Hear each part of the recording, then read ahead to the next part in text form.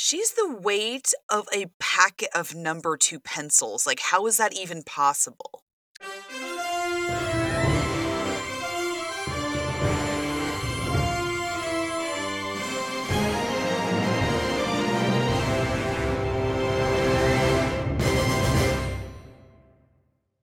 Hello, and welcome to 10 Cent Takes, the podcast where we copy your idea, but do it better, one issue at a time. My name is Jessica Frazier, and I'm joined by my co-host, the secret seahorse, Mike Thompson. I really wish I could do horsey sounds right now. Why can't you? I need to engage in more pony play, I guess.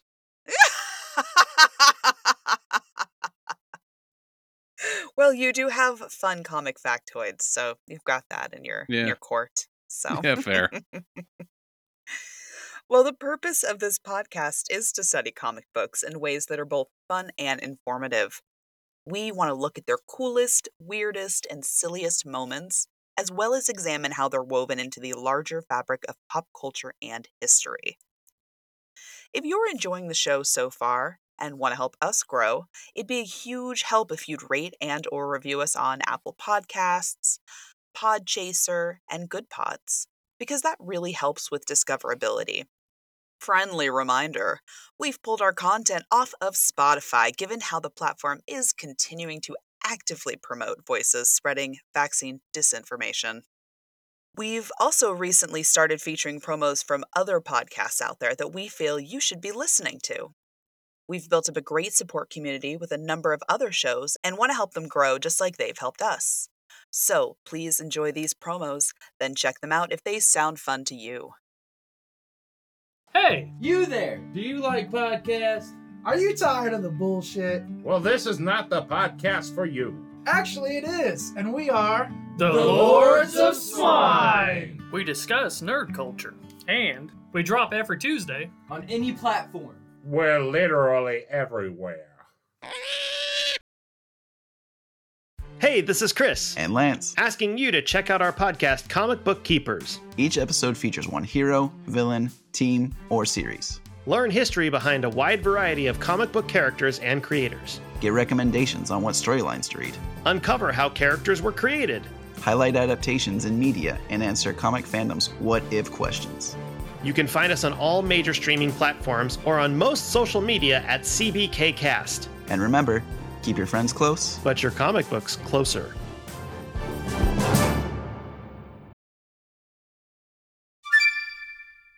In this episode, we'll be plunging back into the depths of aquatic superheroes, this time sliding universes into DC for part 2 of our Submariner vs. Aquaman Compare and Contrast. So yes, there is a part 1 to this, my friend. So if you haven't already, we highly recommend you check out that first part, which was episode 29, about Marvel's Namor, the Submariner, so you know what we're comparing and contrasting against. That's right, folks, we're going to be taking a look at Aquaman for this episode. His Atlantis, his origins, his media popularity, and the ultimate question, how similar was he to Namor, the Submariner? But before we float too far in that direction, Mike, what have you been reading or watching lately?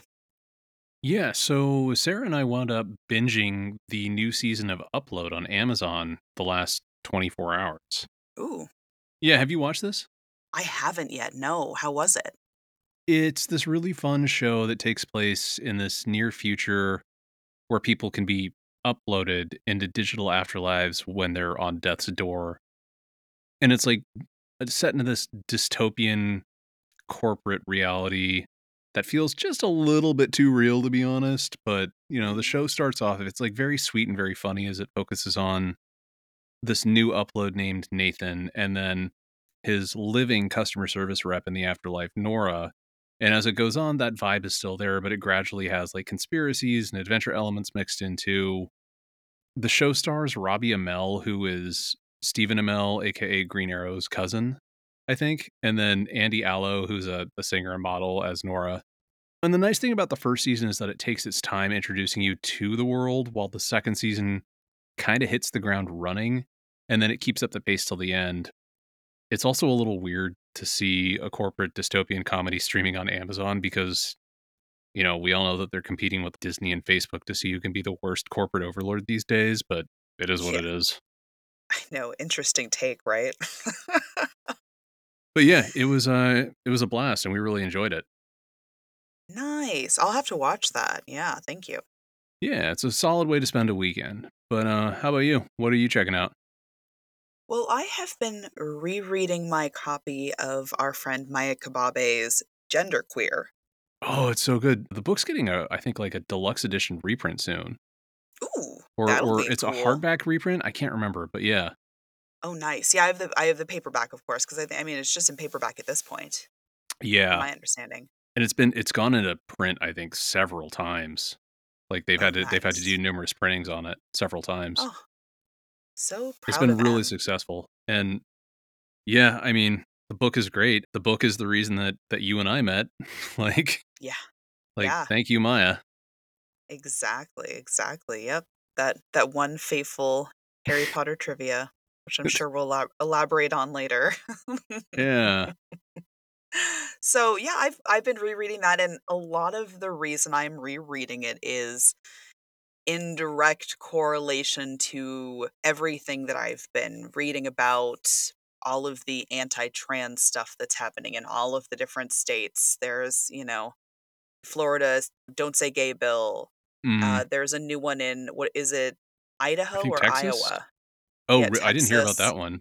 There's one of the I states, and I hate to talk bad about whichever one it isn't, but yeah, so there are just all of these different states that are starting to at least introduce these bills, and it's just God. disgusting. It's like, mind your own fucking business, everyone. Let people be who they're gonna be. I to this day, I do not understand why it's so difficult for people to understand the concept of live and let live.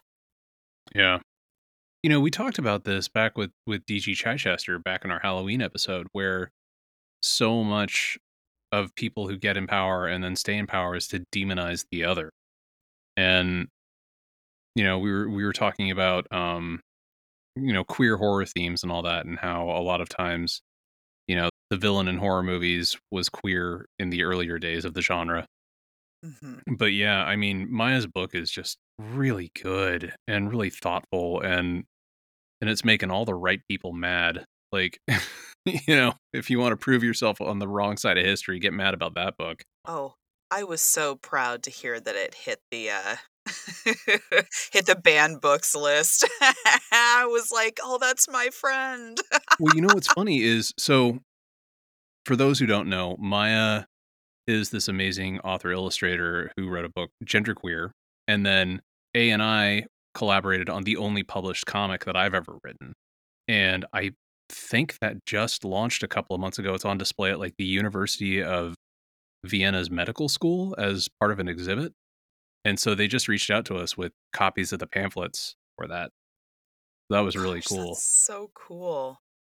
Yeah, and it was a little short historical biography about James Barry, who um basically James Barry was this doctor in the British military who presented as male, and then after he died, it was discovered that he was assigned female at birth. Mm.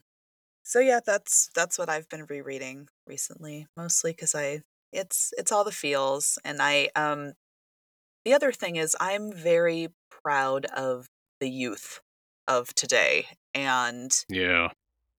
they are they are strong, they're resilient, they're using technology in a way that benefits them and gets information out to each other, and they're so open and supportive, and it's cool to see them fighting for what they believe in. I just wish they didn't have to. Yeah. I think a lot of us feel the same way. Yeah. So, yeah, but that's that's me. That's what I've been reading or watching. Mm. Well, let's move on to our let's swim on to our main topic.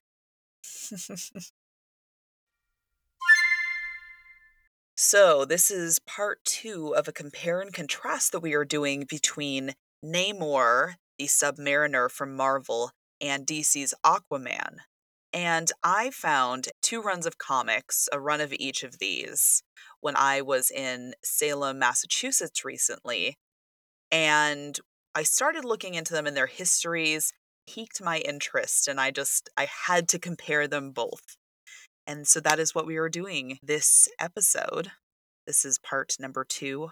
We are covering Aquaman. Yep, Namor was a thing. He was a thing. We'll have opinions on who was better, who was cooler. Okay. If you heard the last episode, I bet you already know. Yeah. Yeah, probably.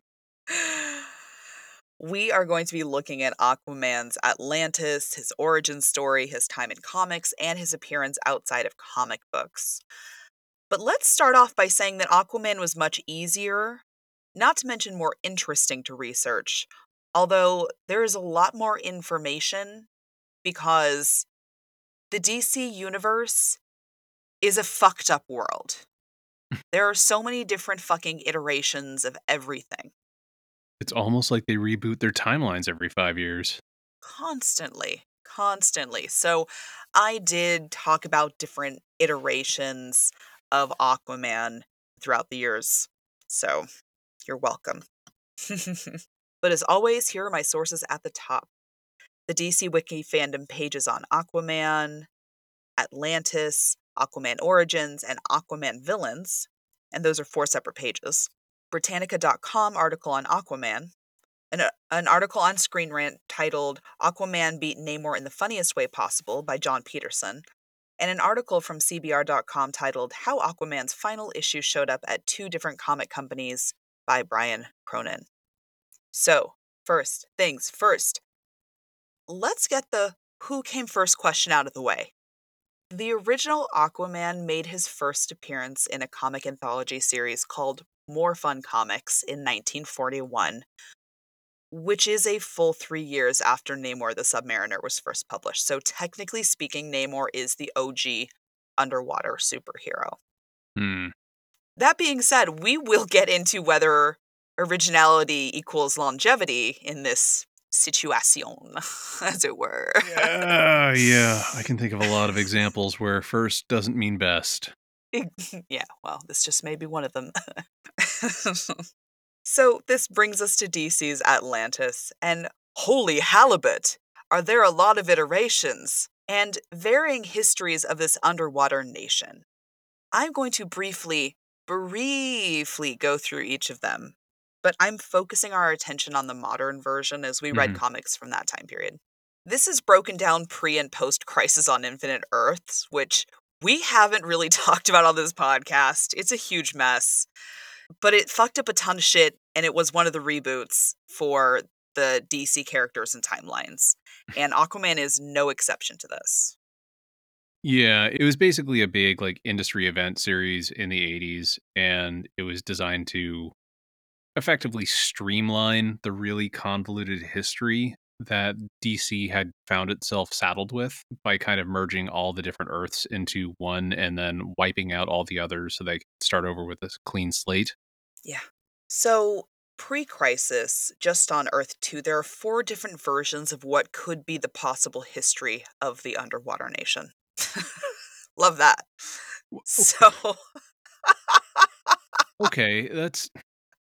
I'm literally actually... when I was... Yeah. Okay, so I'm more familiar with the DC comics from Crisis on. That was kind of right where I really got into DC. Sure. Because that's when I was coming up as a comic reader. So so on the same Earth, you were saying that there are 4 different versions of Atlantis. Well, there are 4 different versions of what the history could be. Okay, yeah, that's not confusing at all. Okay, sure. Why not? Well, how do you think I felt researching it? Nope. I would have just flipped the table and walked away. Oh, I was confused as fuck. But guys, we got through it. Kind of. We'll get through it. We're getting through it. We are actively. The reason there were 4 is because during this point in time on Earth 2, they didn't have just one thing they said. They kind of bounced around on what they decided they wanted to do with it at that Yeah. point in time. So, Mike, will you please read the first quote from Aquaman himself? And this was from the original Golden Age version of the character. Okay, yeah, sure. My father, a famous undersea explorer, he turned to his work of solving the ocean's secrets. His greatest discovery was an ancient city in the depths where no other diver had ever penetrated. Penetrated. My father believed it was the lost kingdom of Atlantis. He made himself a watertight home in one of the palaces and lived there, studying the records and devices of the race's marvelous wisdom. From the books and records, he learned ways of teaching me to live under the ocean, drawing oxygen from the water, and using all of the power of the sea to make me wonderfully strong and swift. By training and 100 scientific secrets, I became what you see, a human being who lives and thrives underwater. That's so I different love how than than what we have now. it's so vague too. It's like, and 100 scientific reasons. It's like, yeah, Okay. because science. Well, I mean, okay, that was the atomic age when science hadn't gone corporate yet. It was suddenly capable of delivering all of these wonderful fantasies. Like if you ever look at that retro futurist art, it's so cool. It's the floating cities, the flying cars, Mhm. the airport that's operating actually on the ocean. I have a couple of those books and I love them because I love that era of art and I love the dream of tomorrow that suddenly we were saddled with. And it was like, well, I don't know, science can't do it now, but what if some crazy mad scientist just kind of figured it out? Yeah, all right.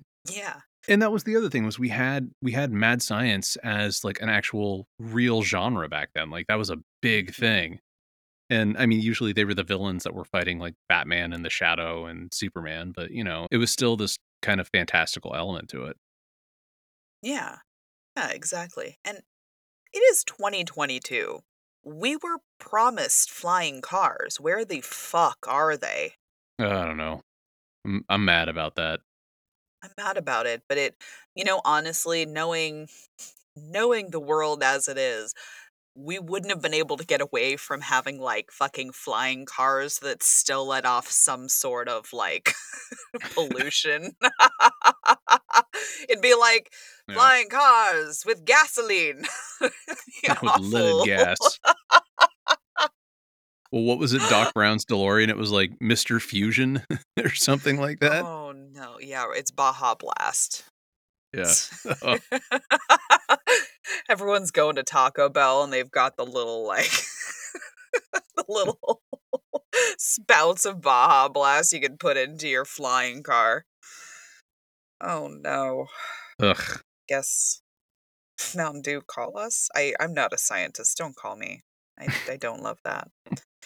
I don't know. Imagine if it turns your pee neon green or whatever. Well, the Baja Blast is, I don't know, maybe this is a rumor, so I'm going to say maybe speculation, but apparently it causes reproductive harm. Great. I mean, if any soda was going to cause reproductive harm, Mountain Dew would be at the top of the list for me. But okay. The aqua teal beverage from God. Taco Bell. So, okay. So many of those drinks, it's just I don't know, when the drink actually changes your urine color, I'm just nope. I'm out. Yeah. Yeah. I put a lot of terrible things into my body. Sarah does Dude, not understand how I'm still alive, but Okay, after asparagus pea smell is already suspicious enough, and that's a plant. So, yeah, I don't trust man-made things that do that shit. fair. All right, so sorry. Anyway. Well, that's okay. Let's move on to number 2 for Earth 2, which is that around 10,000 years ago, wise men of Atlantis somehow looked into the future and saw that Atlantis was going to sink. So they created a bubble that everyone could live in, and they created an air system and they could breathe underwater. And at one point they were visited by Nazis and saved by Batman. So that was an Yeah. exciting one. Okay, so it's so they're just people who just live underwater. Yeah. Okay. That was kind of the vibe. And option 3 for Earth 2 is that scientists of Atlantis willfully submerged it to prevent it from continuing to be attacked. Okay. Option 4 for Earth 2 is that Green Lantern saw Atlantis sink in 9638 BCE while he was time traveling, Mm. but I'm not sure in this version what the cause of the sinking was. It was just stated that the queen at the time was Atlantia. Okay. Yeah, so this was kind of like these were the 4 different Earth 2 options that came out of this. Okay. So post-crisis was that 145,000 years ago, there were 2 mystics, Calcula, who followed the light, and Magistra, who practiced the dark arts, and they built up Atlantis faster than any other civilizations. They were advanced before anyone else, had the wheel kind of vibe. And they were like, hey, we could definitely be more powerful. Let's get jiggy with it. And from this union, they produced 2 shithead twin brothers who were destined to fight for power for the duration of their existence. They were Garn Danuth, who was taught the dark arts, and Arion, who was taught light magic. And they also have these 12 astrological crystals, which show up in other places down the line too, but they fight to control them. So what could possibly go wrong, right? Yeah, I think Arion actually had his own comic series too. It was kind of Jesus. a sword and sorcery series that they did around the same time. I know I've come across it a couple of times at Brian's in his back issues. I've never read it. Well, he shows up in some of the other iterations too, so it's just but different, you know what I mean? And at this Yeah. point, there was also a jellyfish invasion. Why in its not? You know. timeline. Why not, right? But for this one, the main sinking history is that a giant skull-shaped meteor hit Earth 9,600 years ago and caused the Great Deluge, which is sometimes called the Great Flood, Okay. and that was the catalyst for the sinking of Atlantis. And while most of Atlantis was whoosh, gone with the tides, right? The city of Poseidonus had managed to construct a bubble to keep their human inhabitants safe. But apparently, the bubble super pissed off the sky goddess Sula, who was like, oh, I see how it is. You just don't want to be connected to the sky anymore with your fancy bubble. Made your own sky, huh? Well, guess what? You never get to come to the surface again, or else. So yeah, they're safe in the bubble, but they're stuck in the bubble, so that's kind of a paradox. Okay. Yeah. And another group of people following the priest Shalako were saved because the priest used magic, I guess, just magic to stop the pressure of the ocean from crushing himself and his followers, and I guess he made a bubble too. I don't know. There wasn't it's too magic, much. why not? It's magic. And lastly, the Prime Earth version of Atlantis, which is where our comic takes place, and wherein there was a ton of family drama that we won't get into because I really don't care. But basically, there were magic stones and a magic scepter that caused Atlantis to sink after a widespread civil war. And if you want to know more about the history of any and all of the Atlantises, go check out that Wiki fandom article on Atlantis that I mentioned, because it's got that great breakdown. Now, I do want to mention too that there are 7 kingdoms total in the underwater realms, and just gonna throw them out there, list them off. It's the Kingdom of Atlantis, the Kingdom of Brine, Kingdom of the Sea Lights, City of Dagon, Lurkers, the Trench, and Zeeble, which is with an X. It's extreme. I was trying to resist the urge to make a joke about 90s extreme with a capital X, but you beat me to it. We have to make the joke. Oh. For Aquaman, his origin story also has a few different iterations. In the Golden Age, scientist Daddy built the bubble under the ocean and called it Atlantis, like you mentioned earlier when you did that quote. He used science. In the Silver Age, which is when our cartoon is from, the story is that Arthur Curry is the product of a lighthouse keeper father, Tom Curry, and an air-breathing outcast Atlantean named Atlanta. He discovers that he has the ability to breathe underwater while he's growing up, among other abilities, like being able to telepathically control sea life. Does this sound familiar at all? at all. Yeah. I mean, well, and the funny thing is that this is like kind of the universally accepted origin for Aquaman at this point. Like, this is the one Yes. that we've all grown up with. Exactly. Exactly. And it's basically a reverse Namor situation. Like, it's like, Yeah. yeah, he still has the Atlantean mother, the human daddy, but this time he's like growing up on land instead, but he has the ability to breathe underwater. It's just like, okay, I see what you did there. And he's like sort of exiled royalty, but not quite. And Atlanteans, if I remember right, actually all look like him. Yes, Or yeah, they look like, regular people as opposed regular to people. blue-skinned folks. Yeah, and no little winglings on his little ankly danglies. No, but they do get giant seahorses to ride. Jealous. Jealous. Right. I do want a giant seahorse. They were pretty cool. I always wanted a seahorse whenever I was like going to get goldfish at the aquarium and my parents wouldn't let me get them. It bummed me out. Oh, yeah. We had those aquatic frogs. Those were Mm. fun. So, post-crisis Aquaman is Orin, the product of Queen Atlanta and a wizard named Atlan from Poseidonus. And they just abandon him on a reef, apparently. And Hmm. he's just living his best feral underwater baby life until he's picked up by Tom Curry, who adopts him. And he's still a lighthouse keeper in this version, and Orin is given the name Arthur Curry by his adoptive daddy. That's so weird. So when did this Aquaman series, like, was this post-crisis? Like, I thought it This was was. post-crisis. This was just post-crisis, yeah. But this Aquaman series, like, again made Atlanta his mom. And Well, then Atlanta is his mom in both versions. right, but then Tom Curry was also his dad in this one too, where it's Mm, a year later after he finds her and rescues her in the water. Like, that's yeah. weird. Okay. Like, again, like DC makes things super confusing and whatever. Yeah, yeah, exactly. And so let's talk about the powers of Aquaman. And let's see if he just happens to share those same powers that Namor does. I don't know. So generally for all iterations of the character, Aquaman has super strength, the ability to breathe underwater and out of water, and the ability to communicate telepathically with sea creatures and also to command sea creatures, basically. Yes. I would say that those match. Yeah, I mean, they He just do. doesn't fly. He doesn't fly, and like Namor, I don't remember him really commanding the sea life as much, like mentally commanding them. He just kind of seemed to punch them a lot, like because he got in fights with them. I don't know.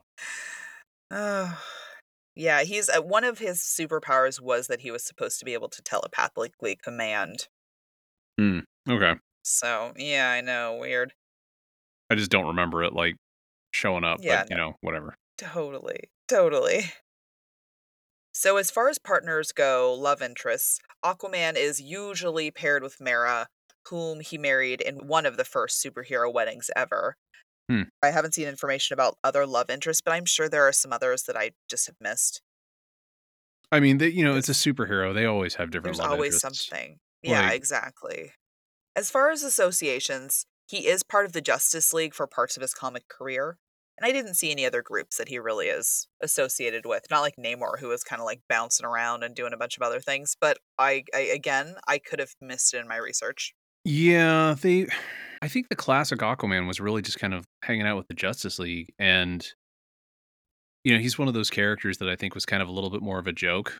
People kind of generally laughed at about him like as being a serious character. There Yeah. was one like the last couple of years, there was some group that they paired him with where it was kind of like badass magical artifacts people, and I can't remember what they were, but it was pretty solid. Oh. Like Oh, that's the new cool. the new 52 series of Aquaman was shockingly good, and the problem is that it's written by Jeff Johns, who Mm. was outed by Ray Fisher after Justice League filmed as being pretty bad. And so, mm, I if Yeah. you want, you can check it out on Hoopla or from your library. That would be my recommendation. Don't actually buy it and give Jeff Johns any residuals. Yeah. Yeah. Well, let's talk foes now, of which he has quite a few, and I'm only going to list a chunk of them because it's a lengthy list. So his main arch villains are Ocean Master and Black Manta, while some of his other recurring foes include Fisherman, King Shark, Charybdis, who apparently cut off his hands and fed them to piranhas, which is Oh fucking yeah, ruthless. that was like in the And that's why '90s. he That has the was harpoon hand yeah, and they eventually like replace it with like or the magic trident water or hand. something, and it becomes like Yeah. yeah, that was a '90s extreme storyline where they were trying to make it real gritty, and I think they did it much better in the Justice League Unlimited cartoon where he was chained to a rock and he had to save his son, so he cut off his hand, Yeah. which I think that worked way better. But whatever. Yeah, yeah. There was also Wacky Man, Creature King, Liquidator, Sea Thief, The Thirst, Rhombus, and Giant Jellyfish. As you can tell, I picked out the most ridiculous sounding ones. Yeah, I mean, honestly, if I didn't know all the research you'd done, I'd be like, you're making this shit up. Like, come on. I wish I were making this up. I wish I were this creative. Well, let's talk about this four-part miniseries of Aquaman from 1985 that we read for the episode. Do you want to talk a bit about the comic and the overall plot and what you thought about it? Yeah, sure. This it's like a 4-issue miniseries, and it feels like a bit of a soft reboot of the character. Like we get an introduction to how Atlantis wound up sinking beneath the waves due to this conflict over magic crystals. And then the story really kicks off with an attack on New Venice, the coastal town that Aquaman apparently is based out of. And then he and Mara basically they show up, and then the town is attacked, or the town is attacked right before they show up, and they wind up starting a rescue attempt. But then Aquaman's half brother Orm, aka Ocean Master, reveals himself as being the one responsible for the attack, and basically enrages Aquaman into getting distracted and fighting him. And Mara keeps begging Arthur to leave his brother alone and just, actually save people. But he's so enraged that he won't focus on what's more important. So he winds up actually getting the stuffing beat out of him by Orm, which is apparently like totally not expected because I guess Orm was like a normal person before this. And then Mhm. Mara gives him, a pretty righteous tongue lashing about how his priorities are fucked. And she basically kicks him to the curb. And then, well, Aquaman is trying to figure out how his human half brother is suddenly powerful enough to wipe the court with him. It turns out that I guess like Orm has managed to get a hold of some of the mystic gems that sank Atlantis. And then there's this other plot about Volko, the king of Atlantis. He begs Aquaman to help him recover the royal seal so he can continue to rule and prevent a war with the surface world. But Aquaman is like persona non grata because I don't like was it the citizens wanted to be like isolationist and they now hate anything associated with the surface world, or was there some reason that they were specifically pissed at Aquaman? I can't remember because they had like an Aquaman in effigy that they were like, you know, waving Yeah, around on the that streets was outside the palace. yeah, no, I think the vibe was that they were anti anybody that associated with the surface because the surface had been so damaging to them that yeah, they were trying to be isolationist. So I think that you were hitting it. So since he's trying to straddle both worlds, they're like, no, you picked a side when you decided you wanted to do that one even a little bit. Yeah. So he agrees to go on this mission, but he gets a new costume basically because he has to go in disguise, and his original outfit was pretty recognizable. So that's why we get that kind of like varying shades of blue kind of camouflage outfit. And it's one of those things where it's like, well, people recognize the costume rather than the person, and it's fine. And then he travels to another underwater city called Tirnanog and teams up with the magical ruler Nuada Silverhand to help him on his quest. And like, this is all naming stuff and fantasy elements that they're pulling straight out of Irish mythology. And then we get a retelling of his and Orm's origins, and it turns out Orms was really turned to villainy because he was driven by the trauma of a neglectful dad who was focusing on his golden child, who happened to be, the half brother. And it's basically revealed that Orm's mom was a regular human who Aquaman's dad married in an effort to kind of fill the gap left behind by his first wife, Atlanta. And it's kind of justifiable, or not justifiable, it's pretty understandable. There's this whole story arc about how Aquaman's rage is actually fueling the magic that Orm is using, and the way that Arthur finally defeats him is to accept his brother and acknowledge, the good and the bad in his past, and then to let go of the anger and focus on the love he has for his sibling. And it's, it's pretty solid. Yeah. Yeah, I thought so too. So, be honest, how do you think this comic compared to the 12-issue run of Namor that we talked about in part 1? Oh, it's not even a comparison. Like, this series is so much better. Like, the art is it's incredible. It's really dynamic. And the story manages to be pretty interesting because it tells something new for us while also retelling this kind of refreshed origin a bit. But it rips along across 4 issues. And I feel like Aquaman is honestly a much more developed character. Yes, he's definitely flawed because, he's got those rage issues that his brother is able to trigger. But, it's also fueled by grief in certain ways. And, when he goes on a journey as an individual, I don't know, I like how it's a new story that introduces us to Aquaman's original narrative without bogging us down in a bunch of boring exposition. Yeah. Which I feel like Namor was exposition first. It was telling us an old story without making it really relevant in a new way. That's how I felt about it too, and I think you hit the nail on the head when you talked about the exposition, because in Aquaman they were still telling the story, but it was interesting from page 1. Yeah. Yeah, and they accomplished that without overdoing it, I feel like. They were able to wrap it into the action instead of assuming the reader was stupid and needing to, handhold us through it. Mm-hmm. Yeah. Yeah. And I did like the updated costume that he started sporting so as not to be recognized. I like that they updated it for the times because I always like to see what they do with current costume updates for classic heroes. Yeah. Because they're usually really telling of the times. Like, in this example, he's super McFucking 80s. Like, he almost has a blonde mullet. Like, it's very mullet-like. Yeah, I mean, it's no Superman mullet, but it's close. No, but it's very close. And he's like, his rad watery stripes on his bodysuit, like, okay, very 80s. Yeah, they're actually, I think there were some stills or promotional images that came out where it's like one of Jason Momoa's costumes for the new Aquaman movie is going to have elements of this in it. That's sexy. I'm down with it. Did I say I'm that fine out with loud? I mean, Aquaman was not a good movie, but it was No. highly enjoyable. Like, it was dumb and it was fun. And, if they didn't have Jason Momoa playing the character, I don't think I would have watched it. But they did, and he is eminently likable. Absolutely. That was he's the reason to watch it. He is also really the only reason to watch Justice League in any form. Yeah. I agree with that.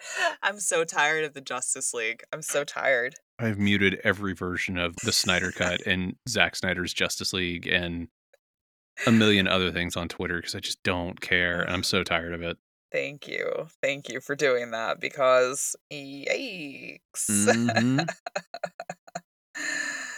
Oh my goodness. Well, while we are still talking about the comics, there was a crossover between Namor and Aquaman in 1996 when DC and Marvel did a crossover series. Really? Okay, so that would have been right around the time that they did their amalgam universe, which makes sense. They were still playing nice with each other then. Like, they also did they did Superman and Green Lantern, and I think they also did Green Lantern and Silver Surfer. They did a bunch of kind of crossover series back then, which was really fun. They did. Yeah, they did, which yeah, and that was really cool. That was really neat. Yeah. So, yeah, they did The Flash versus Quicksilver. Yeah. They fought. Think they had Thor go up against Storm at one Oh, point. Um, they had the Ben Reilly version of Spider-Man. He ended up working at the Daily Planet with Clark Kent. yeah, it's great. Like, yeah, that whole amalgam crossover was a blast, and we should probably talk about it at some point with Make Mine Amalgam Yeah. from Twitter because he's become a friend of ours through Twitter, same as Dear Watchers. Mhm. He's tight with them. But yeah, Amalgam was a really interesting thing that happened where it was just kind of a fun mashup of DC and Marvel. And I have to go back Yeah. and read that. I've still got the core series somewhere. Oh, that's cool. Yeah, so during their mashup, Aquaman ended up getting the better of Namor, mainly because Namor got salty that Aquaman is more loose and jokey and didn't feel he was respecting the duel. And then Aquaman hit him with a whale, Yeah, basically. that's perfect. I love it. Love it. And because Aquaman was victorious in this situation, that was the actual catalyst for the foundation of the Amalgam League that they had, that universe, which was a Oh, that's combination really of the, funny. again, the Marvel and the DC superheroes. So I know the hitting him with a whale was such a touch. I love it. And also, fun fact, there is another way that the comics from these two companies very briefly coincided. Because in 1971, one of the writers of Aquaman, Steve Skeets, ended up writing a cliffhanger for Aquaman number 56 that ends in an explosion in space. Then, very shortly after, he starts writing for Marvel. And in Namor number 72, it actually begins with an explosion in space. It's And the funny. debris from that turns into the monster that is the villain for that issue. That's fantastic. I mean, it was just chef's kiss. Mm. So, so let's move on to how Aquaman fared outside of the comic book realm. Let's see if how much more popular he was. If he was, we'll see. I guess. I'm willing to Who bet that he's knows? a bit more popular than Namor. Ding, ding, ding. Aquaman has a broader outreach in the media than Namor by far. Yes. So, beyond the extensive amount of Aquaman comics that also far outnumber those of Namor the Submariner, the outreach in the media is similarly impressive in comparison. There was an Aquaman animated series from 1967 to 68 that Mike and I checked out for this episode. We'll talk about in a minute. He also appeared in the animated Super Friends show that aired through 1973. He appeared as a character in the CW's Smallville from 2001. Yeah, they tried to do a spinoff from that. Like, Oh, did they? See? yeah, I don't know if you can still get it, but you used to be able to buy the pilot for that show on Ooh. like the iTunes TV show store. I may have that still somewhere, like in my hard drive. Like Oh, it's that's not good. interesting. They only got the Oh, pilot and that was well. it. But No wonder. No wonder. There was also a made-for-TV movie in 2006 called Aquaman, and I haven't seen it, so I'm not sure if I can recommend it out, but it exists. that might be the pilot that they market Oh, as is the it? yeah, that might be it. I don't know. Okay. Okay. And after that point, our guy, Jason Momoa, show up, which again, Jason, please, my dude, hit us up. Hit us up. Can you imagine? I would demand that he basically come on the podcast and just be shirtless the entire time. Be like, I don't care. It's a gift for Obviously. me. Well, here's the thing is that obviously that would be the one time we would need to be hosting in person. It's a requirement, but also the requirement is no shirt. This is a no shirt party. I mean, just He for him though. yeah. I mean, it's interesting because like every time I see interviews with him, he seems like such a lovely, thoughtful dude. And I don't know. Yes. I hope that's true, but like, See, that's why I think he'd be amenable to coming on, right, Jason? Because you're right? not a monster. You'd love to be on our show. As opposed to us, where we're fucking goblins. We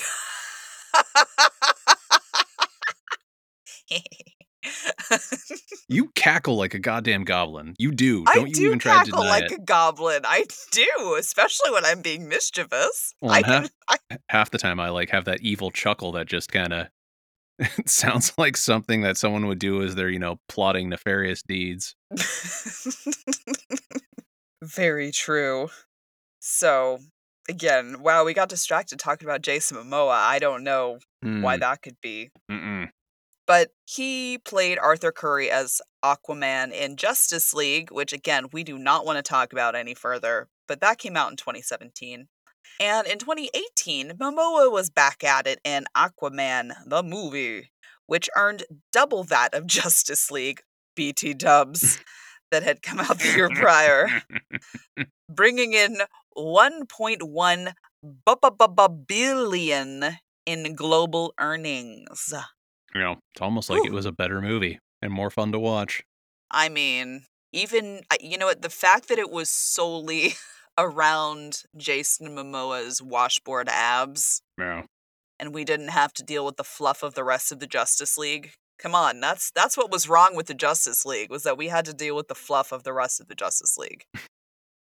There were many Sorry, things wrong with Henry. the Justice League movies, but whatever. I mean, Henry, yes, you can still come on the podcast if you want to. Please don't get sad. Zach, you're not invited. From what I understand, Zack Snyder is a lovely human being. I just don't actually like his movies very much. No, but here's the thing. We can't have him on because we're just going to want to trash his movies the whole time, and that's not going to be fun for anyone. It'll be fun for us, maybe, actually. But he will not have a good time. It's funny because, like, there was something I was seeing about comparing him with Joss Whedon, and it was like, oh, like one of them makes things that people like, but he's actually like a terrible person. And the other person makes movies that a lot of people don't like, but he's apparently really nice. And I'm like, God damn it. Like, You fucking hate to see it. yeah. God, I watched something, and maybe you sent it to me, so maybe I'm just telling you something you already know, but it was something like a comedian was doing some stand-up, and they were, like, talking to the person in the front row, and they were like, "What's your name?" And the guy looked really annoyed, and he's like, "Zach?" And he was really annoyed because it was Zack Snyder, and he's not used to having to say Oh, who that's he really is. funny. No, I didn't see that. That's really funny. When the guy figures out, he's like, oh. Amazing. Oh my gosh. So let's go back to the Silver Age here as we talk about these cartoons. Mike, do you want to describe these cartoons from the 60s that we watched, and then what did you think of them? Oh, yeah. Okay, this is much more of a superhero cartoon than the Submariner series was. It's basically weird one-off adventures of Aquaman as he travels the Seven Sea alongside Aqualad and sometimes Mira, and I guess they've got like a pet walrus that just hangs out with them. And they ride around on giant seahorses and fight against various underwater villains. Mara is usually more of a damsel in distress and comic relief. And the first episode starts out with the two of them going up against Black Manta and his crew of like Manta men, who they're kind of this unholy nightmare mashup of manta rays and people, but they actually look very silly. And that's the general vibe of the show. It's some kid-friendly action with passable animation, and only a mild amount of unintentional misogyny. But it's rather charming, and it's 15-minute episodes, and there's like a backup segment starring members of the Justice League. And this is also the show that like launched 1,000 memes. Like, we have gifs of Aquaman riding flying fish like a chariot above the waves, or swinging a lasso while he's riding a manta ray, or him sending out his thought rings for whatever reason. It's short and it's silly and it's charming, and it generally, this is kind of damning it with faint praise, but it's fine and it's inoffensive, and it's nothing amazing, but it's fun in its own way. I definitely didn't sit there and get up and walk away from it like I did the Namor episodes. No. No, exactly. It wasn't that didn't drive you away with its Shakespearean nonsense. Namor was just ridiculous. Well, That the whole cartoon. the other thing about those Namor cartoons, though, is that like those were basically just like motion comics. They were very static images that they just sort of Yeah, occasionally animated when they couldn't get around it. And like this, in turn, exactly. is a full-on animated series. Well, they were done by the same guy who recreated like the Hanna-Barbera, like Scooby-Doo and like Yeah, Yogi. I think it was Funimation or So, something like that. Yeah, it was one of those big name animation houses yeah, of yeah. the era. So it has that look of that very Hanna-Barbera style of person, and then the animals all have, and I will ask you not to disrespect Tusky the Walrus. I'm sorry. That is Aqualad's pet walrus. Yes. Okay. Well, and I mean, like that was also very common. Was like during that era, cartoons had like they always had that weird comic sidekick character. Like you had Scooby Doo, Yeah. you had the Fantastic Four cartoon. They had Herbie the robot. Mm. Mhm. Yeah. Yeah. Exactly. Let's talk about Aquaman merch. And as far as merch goes, there is legitimately too much merchandise for this character for me to speak about anything in great detail. He's what I would consider a pretty widely popular character. He's got action figures, collectibles, clothing items, other types of toys. I'm sure I'm accurate in stating that it is probably far easier to find a good variety of Aquaman merch as compared to Namor. Hands down. Yeah, I mean, well, he also has a very identifiable logo even before the movies came out. Like he obviously wasn't as big as like Wonder Woman or Batman or Superman, but he No. was very identifiable. And like Namor, on the other hand, like I think he had like a seashell belt or something like that. Aquaman always has that A on his belt buckle, and it's Mhm. a legit brand image that sticks out. Yeah. Well, and I've read enough articles of people's opinions. The general opinion is that yes, DC copied this character and they kind of had the habit, I guess, of copying characters from what I've read Well, I mean, throughout certain time frames, I and mean I don't that's know if that's that was comic kind of a books in shared. general. There's always pastiche Yeah. characters, and sometimes the pastiches are better than the original. Yeah, yeah. So I thought that was interesting about that. So, yeah. So that's merch. But that is really it for Aquaman, Mike. Do you have any last thoughts on him or how he and Namor compare? Yeah, Team Aquaman all the way. Like, sorry, I didn't even need to think about that. Like, Aquaman is way better. I feel like Namor is a character that they try to do too much with, and they can't figure out what kind of story they want to tell with him. And he's basically, he's, for lack of a better expression, he's drowning under the weight of that. They spend so much time establishing how he's so important. And I think they actually they spend so much time doing that they can't be bothered to make him interesting. And Aquaman, meanwhile, he was very clearly meant to be a fun character first, and then an important one to that world second. And also, Namor just always comes across as a dick. Like, Yeah. Mega. that's the thing about like these superheroes is that at their core, they're supposed to be good, and Namor is never concerned about being good. I don't even know what Namor is concerned about, to be honest. I guess he's like more concerned with like being a just ruler, but I'm not even sure that's right. I think he's just more concerned with reminding everybody that he is very important. I know some guys like that.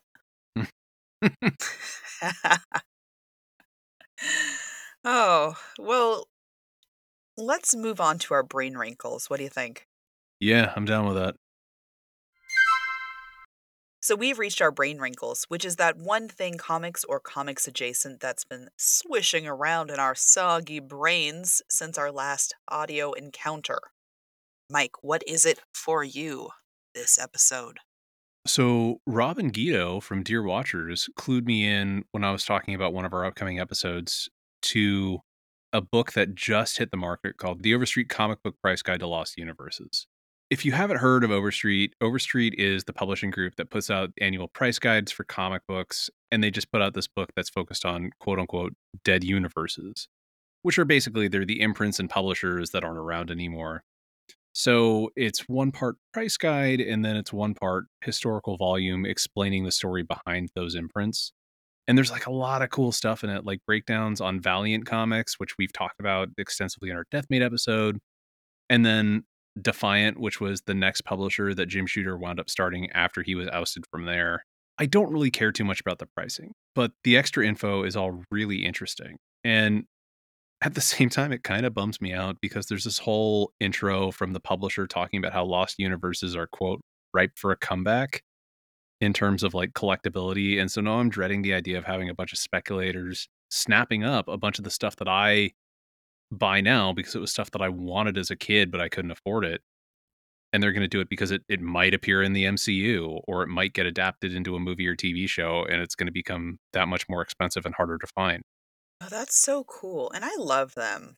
As always, Rob and Guido, best friends of the podcast. Oh, they're so good. Like, I feel like we can say that, right? Like, there are podcast BFFs, right? Like, we have many Yeah. good friends, but they're like the ones that we're besties with right now. Yeah. Like I say right now. Look, my love is fickle. Well, my brain wrinkle this week is that I love me some TikTok. You know I do. Yes, I do. You're the And reason that I'm on TikTok. You're welcome. I know. Thank you for liking all my videos. Yes, it's Jessica Witha on TikTok if you'd like to follow me. Yeah, I basically joined because you and Sarah both joined, so I just like all of your videos. Well, Chanel from Nerd in Texas podcast is my friend on TikTok. And she recently posted a video about this drama in Fortnite where, it's March, it's Women's History Month, and so Fortnite made the moon a heart. Oh, Seems that's pretty nice. Seems right. It's just nice, it's just something nice. They've done things for Black History Month. They did a couple of things for Black History Month. And so they just they do things like that for the different months. Well, as you can imagine, the Not All Men came out, Oh, Jesus and Christ. the But Why Feminism Men came out, and the But Why Do They Get Their Own Thing, and when are we going to have a celebration of men? We already have one. It's every other goddamn day. It's every day. Like, come on, dudes. Like, yeah, it's every day. It's every day. Jesus. You get everything else. Like I've literally told a man to his face, let us have this. You have everything else. Take everything else. I want this one thing. Oh, man. Wow. Like, I mean, I'm not surprised, but yeah. Yeah, cue a lot of male crocodile tears. Apparently it was a lot of just ridiculous comments of men being, and then men being like, well, you didn't do anything for Black History Month, and people being like, no, they did two different things. Like, what are you talking about? Yeah. I hope they all get banned. Whatever. They won't though, and that's the issue. Is that even like on TikTok, all the accounts that are getting banned are all like, all the freaking white supremacists go on there and report all the, Black and people of color and like indigenous profiles and videos, and those are the ones that get flagged and taken down, and they get banned. And it's like, well, the freaking racists are doing it. They're basically gaming the algorithm. And they do it on the videos about racism. Yeah, exactly. Yeah. Exactly. So, but the algorithm isn't helping because a lot of the time you can't repost things about racism when people are like, this happened to me. And it's like, you don't have the option to repost it suddenly. And it's like, well, that's suspicious. Mm. So, yeah, that's just the patriarchy. Just wanted to remind everybody that we live within the patriarchy. In case you hadn't been reminded for today. Yeah, I mean, Jesus. Yeah. So mine was an upper. I mean, I think both of ours were a little bit of downers in different ways. So yeah, there's my goblin laugh. There it is.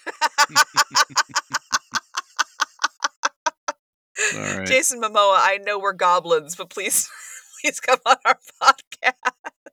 We will bump any other guest for you. I will take a day off of work. Like, I will drop I literally it. will call in sick. Yeah. Like, I don't have any sick time, but I'll call in sick. I don't know how I'm going to work it, but I'll figure it out. Honestly, I would just tell my boss, I'd be like, I'm sorry I got to interview Jason Momoa. And he'd be like, yeah, go do that. That sounds way more fun than this. Go do that. I work for the government. They don't love that. I work in the private sector. It's great.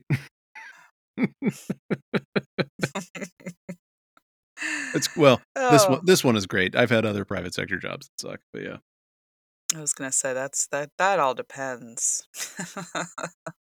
Well, I'll tell you what. We'll see you in 2 weeks, but until then, folks, we will see you in the stacks.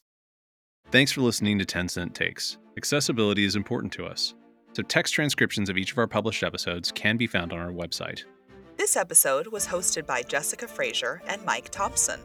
Written by Jessica Frazier and edited by Mike Thompson. Our intro theme was written and performed by Jared Emerson Johnson of Bay Area Sound. Our credits and transition music is Pursuit of Life by Evan McDonald and was purchased with a standard license from Premium Beat. Our banner graphics were designed by Sarah Frank at www.lookmomdraws.com.